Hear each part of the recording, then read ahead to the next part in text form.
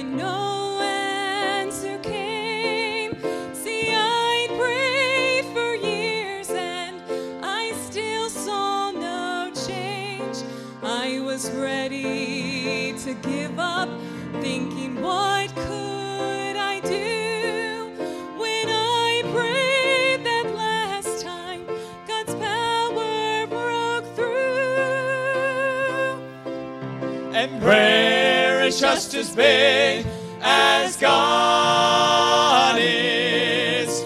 Prayer is just as strong as God is strong. Prayer can reach as far as God can reach. Don't ever give up. Just pray, just pray. Don't ever give up. Just pray. We have been given a means to the throne of the God whose potential is yet to be known.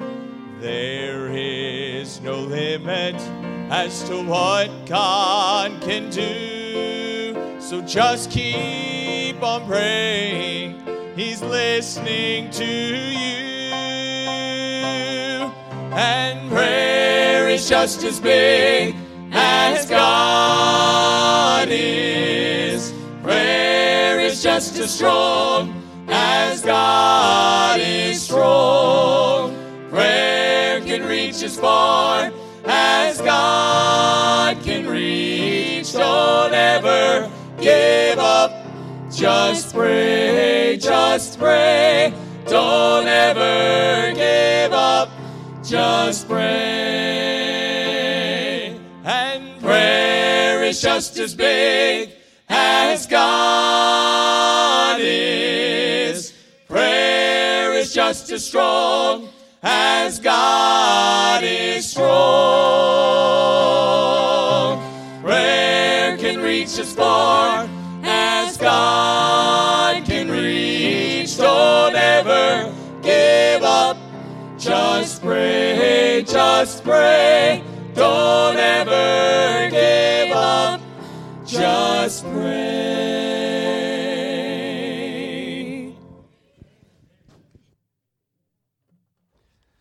All right, take your Bible, turn over to 1 Corinthians chapter 4.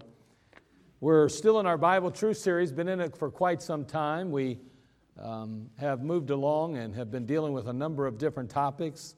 I want to begin talking to you about some New Testament mysteries. So tonight, I want to begin in the book of 1 Corinthians chapter 4, beginning in verse 1. We're going to look at 2 verses there, and then we'll move along. It'll be a familiar passage to kick things off. We'll see how far we can get tonight. 1 Corinthians chapter 4, beginning in verse 1. Let a man so account of us as of the ministers of Christ and stewards of the mysteries of God. Moreover, it is required in stewards that a man be found faithful. Father, we ask, Lord, you'd bless this time in the Word of God. May you be exalted and magnified in this place. Lord, we know, Father, that you are, Father, desperately needed in our lives. When without you, we can do nothing. Now, Father, I pray, Lord, that you would just work now and move in our midst. Fill me with your Spirit, and may you just be with the people of God and continue to work in their lives, and may your Holy Spirit truly bring about change as needed. Now, Father, remind us of what we need to know, that, Father, we might be more apt to please you with our steadfastness, and that we would be quick to defend your word and to stand on it. We love you in Christ's name, amen. Now we think about a steward, and that's what the passage is talking about right off the bat. We notice it says here that moreover it's required in stewards a man be found faithful, talking about being stewards in the passage. And a steward is somebody that's given something valuable to take care of, and he's supposed to take care of it for his master. I think about Eleazar, the steward of Abraham and his house. And of course, we know that everything Abraham had was under the hand of Eleazar. Oh, he was a steward. Now, when we think about being a steward, there's a prerequisite. And of course, it's found in the passage, and that prerequisite is being found faithful. A steward is to be found faithful. So the steward is responsible for faithfully handling the goods that have been entrusted into their watch care. Now, more often we associate stewardship with finances. That's how we normally do it. We talk about stewardship, and it seems that finances often come up. And of course, we understand that, everything that we have is really of God and it's His, and we're simply stewards of that which He has entrusted into our watch care. However, stewardship encompasses far more than mere finances. There's so much more that it deals with and that it addresses. Here in 1 Corinthians chapter 4, we're not talking about the stewardship of money, obviously. It's talking about a stewardship that is not very often discussed. Again, in verse 1, the Bible says, "Let a man so account of us as the ministers of Christ and stewards of the mysteries of God." So in our passage, he's talking about somebody that's taking care of some mysteries. What is this man responsible to do as a steward? Well, we know in verse 2 that moreover it's required in stewards that a man be found faithful. So Paul the Apostle is writing to the Corinthians, and he's basically saying, I have been made a steward over something that I've been given to teach. And as a steward, I got to be faithful in taking care of it. So there are some mysteries of God. Some mysteries of God that a man is given to take care of, and he's to be faithfully preserving those mysteries. These mysteries are also yours, and they're mine to care for as well. Do you know what those mysteries are? Think about that for a moment. Do you know what the mysteries are that we're to be good stewards of? Well, they're not the mysteries of the kingdom of heaven. That's a whole different issue. These mysteries are in the Pauline epistles. Of course, Paul is writing to the church at Corinth, and he's talking about these mysteries. They're going to be mysteries that are in the Pauline epistles, and they're going to apply to the body of Christ. Now, let me just be very honest and frank.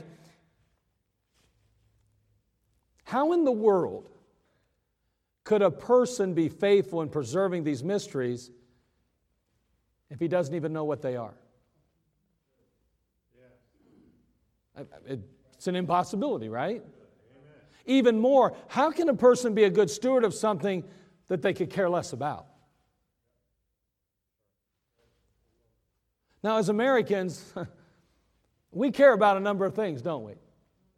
Care about a lot of things. We're interested and we're concerned about our bank accounts, our pensions or retirement, our health, homeowners, and car insurances. We're concerned about inflation, the future of Social Security, and paying our bills. We're concerned about those things. Certainly, those are matters that have to be addressed. There's no doubt that they play a role in our lives. However, God would have us to remember that there are some other things that matter as well, and that in many cases should matter even more than those things we just discussed.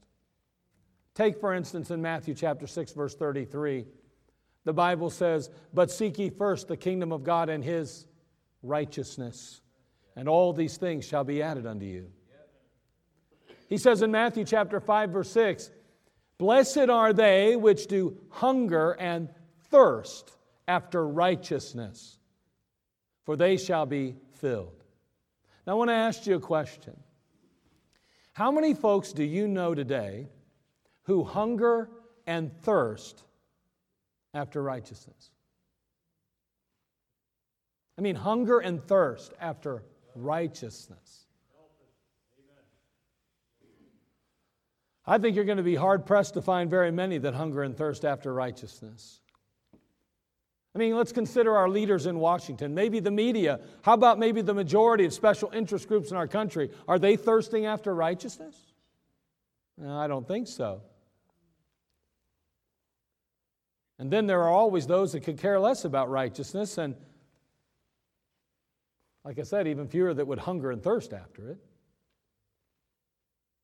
Sadly, Americans as a whole don't hunger and thirst after righteousness, but instead, well, we try to get or find ways to kind of get around it or not to have to deal with it. I was reading this the other day, and so I thought I'd throw it in here, but I heard about a fellow who asked a man, he said, "Do you believe the main problems in America are ignorance and indifference?" The man said, "I don't know and I don't care." And you know, there's a lot of truth to that, isn't there? You and I need to care about the things that God cares about. And in the passage, Paul tells us that there are some mysteries that you and I need to be faithful stewards of.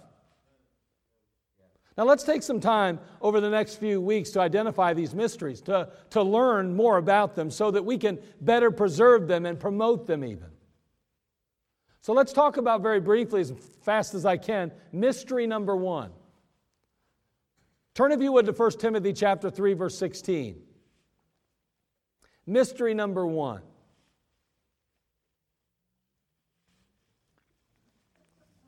First Timothy chapter 3, verse 16. As soon as I read the passage or you get there and read it yourself, you're going to go, "Oh man, I should have known that." You probably do. You already knew it. You just didn't realize it. Look what it says in 1 Timothy 3:16. "And without controversy, great is the mystery of godliness. God was manifest in the flesh, justified in the Spirit, seen of angels, preached unto the Gentiles, believed on in the world, received up into glory." Now this is arguably the greatest verse in the New Testament on the deity of Jesus Christ. I want you to think about that for a minute. It's arguably the greatest verse in the entire New Testament on the deity of Christ. You say, really? Yeah, great is the mystery of godliness. You know, it's sad, but many of the versions have omitted the word God for another word. For example, they put things in like, "who was manifest in the flesh." Or they say, "he who was manifest in the flesh." Or, "it was manifest in the flesh." That's a problem. I don't know. I mean, this is the greatest, I think probably the greatest New Testament passage on the deity of Christ, and yet we're removing God Himself out of it. That's a problem. It says God was manifest in the flesh. God was manifest in the flesh. So what does that mean then? What's it mean, God manifest in the flesh? Well, I guess if I could make it as simple as possible, I would say it means that God showed up as a baby. And you say, well, what makes that a mystery? Why is that a mystery?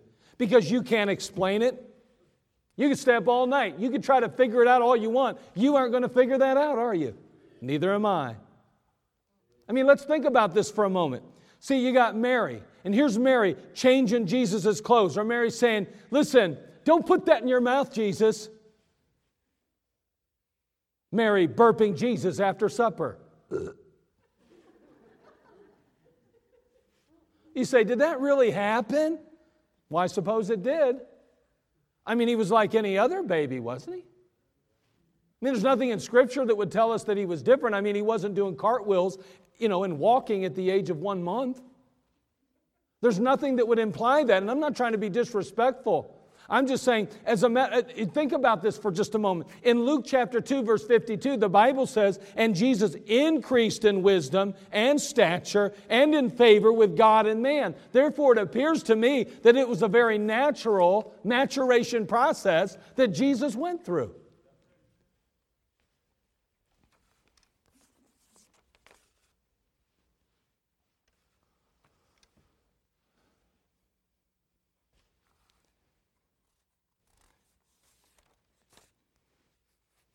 I don't believe for one moment that Jesus Christ was a mere man.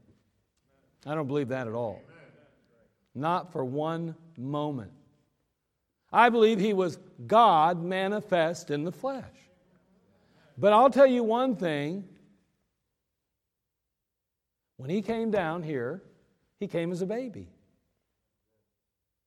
And there was a woman who was named Mary who became his earthly mother through birth, and she had to take care of him. She fed him and washed him.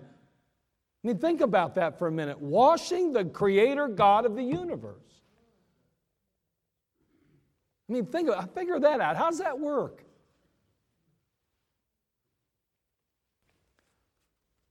You know, as human beings, we believe that we're so smart. And yet, there's so much we don't understand, you know? I mean, if we ever thought that we were on the same high ground as God is, this mystery makes it perfectly clear that we're not.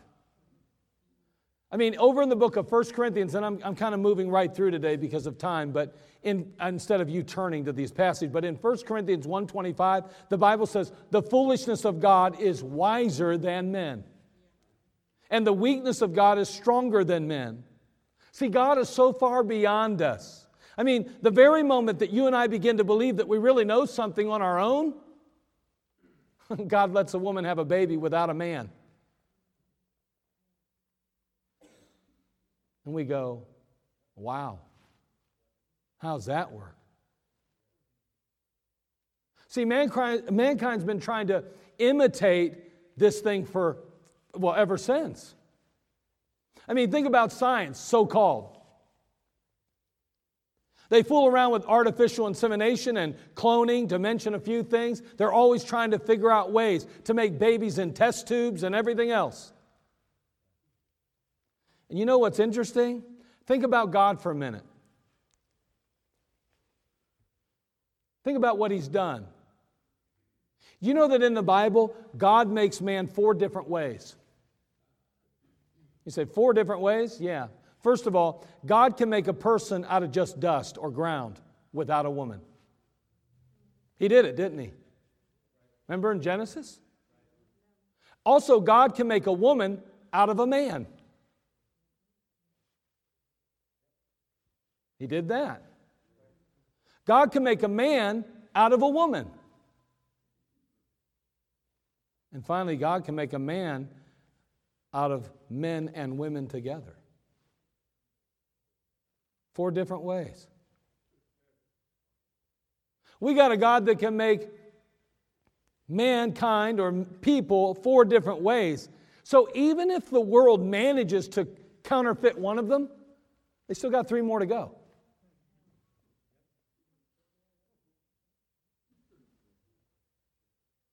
God was manifest in the flesh. When God let a woman have a man child without a man being involved, He brought to nothing the wisdom of this world. Look, if you would, in 1 Corinthians chapter 1, verse 20. He brought to nothing the wisdom of the world.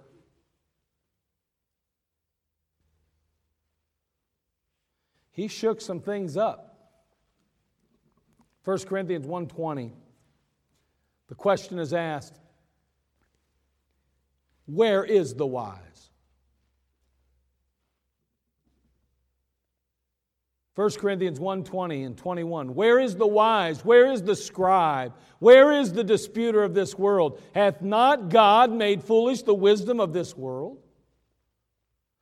For after that, in the wisdom of God, the world by wisdom knew not God. It pleased God by the foolishness of preaching to save them that believe.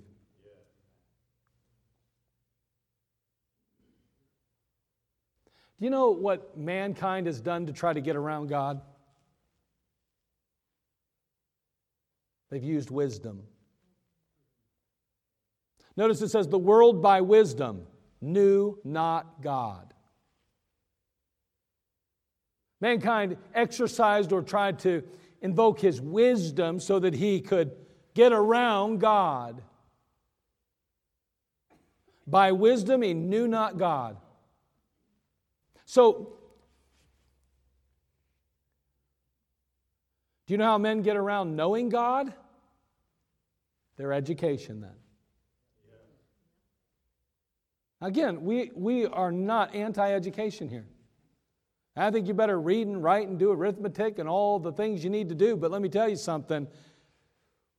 man's wisdom man has sought information, man has sought to learn things, man has instituted education, and the devil has sown the seeds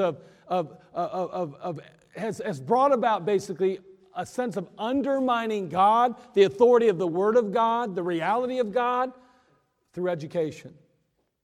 Think about what our schools are teaching today. Think about what the universities and how they started out way back in the beginning of the Americas, back when we were still a young nation, back when we were way even before we became even a nation. These schools that were brought into being, Harvard and Oxford and some of these other places, they were schools that preached and taught the Word of God.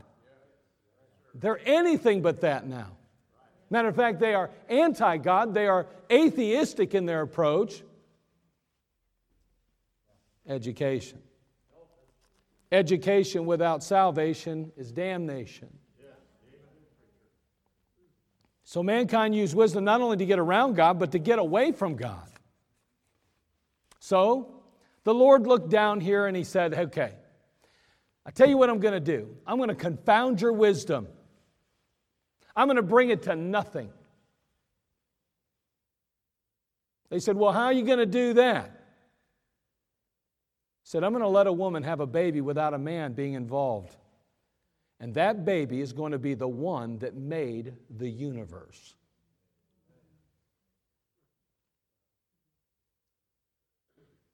You know, not one of those educated folks, not one of us even in this room can truly explain that. We couldn't explain if we stayed up again all night. It wouldn't matter how much we read or how much we studied or how much we meditated. No way. There's no way to explain that. Now, a mystery is something that's so or something that's true, whether you can explain it or not. At least a biblical mystery. A New Testament mystery is something you're supposed to believe. God was manifest in the flesh. And that is the first mystery. What if every preacher in America had been faithful, a faithful steward in keeping that mystery and preserving that mystery? What if every believer was a faithful steward of this truth and this mystery?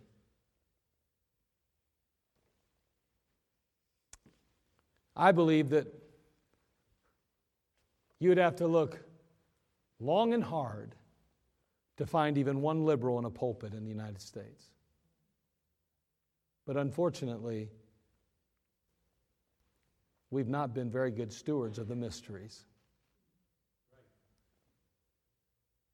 There are churches today that would call themselves biblical churches that question or undermine the deity of Christ, the virgin birth, that God was manifest in the flesh. What happened? Well, somebody was unfaithful. Somebody was entrusted with something and they didn't keep it. Paul said, and the things that thou hast heard of me among many witnesses, the same commit thou to faithful men who shall be able to teach others also. May God help us to be faithful stewards of that first mystery, the virgin birth, God manifest in the flesh. Do you believe that He literally was virgin born? That He's without doubt God? All God became all man. We know that He ultimately took our place on Calvary to pay for our sin. And no one but God Himself could overcome the sin nature. Jesus wasn't born with a sin nature because He had no father, earthly father. Sin is passed down through the seed of the man. Therefore, Jesus had no sin nature. Yet He lived a perfect, sinless life. The virgin birth, God manifest in the flesh. Let's be faithful stewards of that truth. Let's not yield to man's wisdom. or to the world's philosophy. Let's stick with God and His Word. Father, we come to You. We thank You, Father, for the simplicity of Your Word, and we thank You, Father, for this first mystery that, Father, we are to be stewards of. Lord, we cannot give ground. We cannot compromise. We must stand strong and continue to promote and to propagate this idea of the virgin birth, this truth that God was manifest in the flesh. Lord, when the world will try to undermine Christ's deity, the world will seek to imply that He is not indeed God in flesh. Other religions will say He was a mere prophet or just a good man. But Lord, that is not the case, nor is it the truth. They may not understand it, nor will we maybe in this life as we ought. But Lord, that's why it's a mystery. And yet, Lord, that mystery is so. It's true. Lord, we're to believe it, and we are to protect it, if you will, preserve it, care for it as a good steward of Jesus Christ. Bless us now, we pray. Father, may You be glorified. In Christ's name we pray. Amen. Let's all stand to our feet, every head bowed, every eye closed.